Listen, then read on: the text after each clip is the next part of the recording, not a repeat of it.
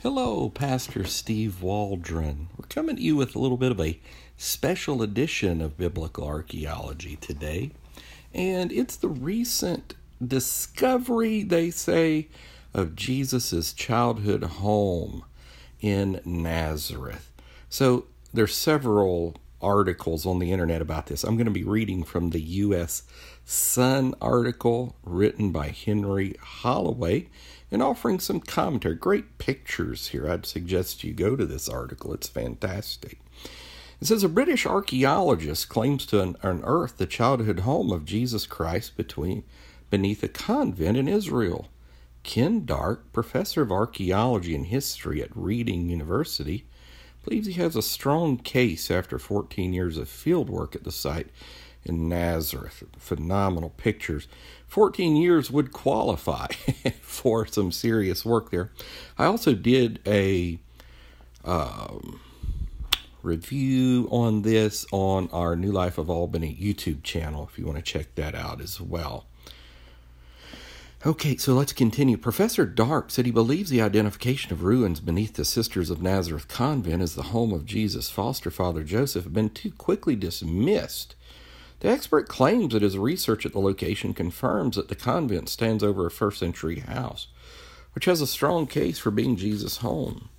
It had been claimed since at least the 380s AD that the site is where Jesus grew up with Mary and Joseph until such claims were dismissed in the 1930s. Now, I did want to say this, that many times ancient tradition has a basis to it, and I've mentioned that, gone into detail in some episodes, but it just does. The house was cut into a limestone hillside and incorporates part of a natural cave, so many features such as a staircase still survive. Professor Dark started his research in 2006 at the site, which he describes as almost forgotten by historians. He published an article in 2015 based on his initial findings, as he suggested the site was the childhood home of Jesus. Fresh analysis has now dated the site back to the 1st century, which helps to add weight to his claim. In his book, The Sisters of Nazareth Convent, a Roman period Byzantine and Crusader site in central Nazareth, he claims the style of the house suggested was owned by Joseph. Now, how would we know that? Joseph is commonly known as a carpenter. The Bible describes him and stuff. And in the original Greek text, he's described as a tekton. It is a profession which could have been a stonemason or builder. Carpenter, I would say, wood, a lot of typology there. Fall was from a tree, Genesis 3, cross built by wood. But he could have been all of that, obviously, which it would match up with the 2-story house being hewn into the rock, or he could have traded out his carpentry skills for someone doing masonry. Professor Dark also found fragments of pottery at the site which were commonly used by Jewish families of the era. His fieldwork also suggested there was a cave church was built directly adjacent to the house in the 4th century AD. And this is around the time Christianity was adopted as the state religion of the Roman Empire under Emperor Constantine. Further study unearthed a 5th century church built over both the house and the cave church, which those are fascinating bits of archaeology itself. It would have been the largest church in Nazareth, an elaborately decorated cathedral with marble and mosaics. This matches a 7th century description of a large Byzantine church that's said to have stood on the site of Jesus' home. Professor Dark explains the fact that the church was even bigger than the nearby Church of the Annunciation, shows the cave home's potential significance.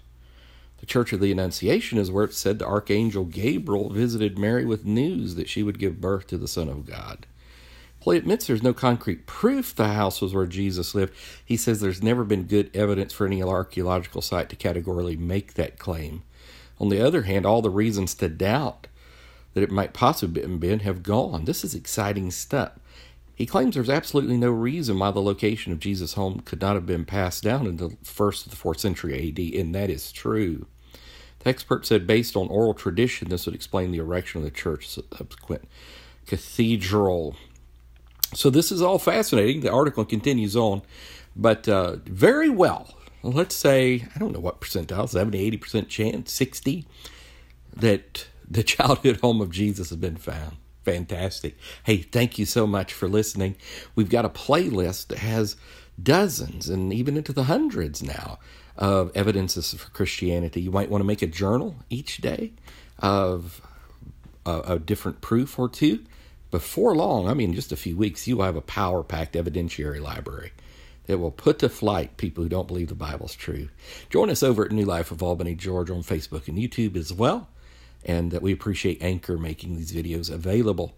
So God bless you. Please subscribe, share, join with us, partner with us, pray, and we will talk with you later in Jesus' name.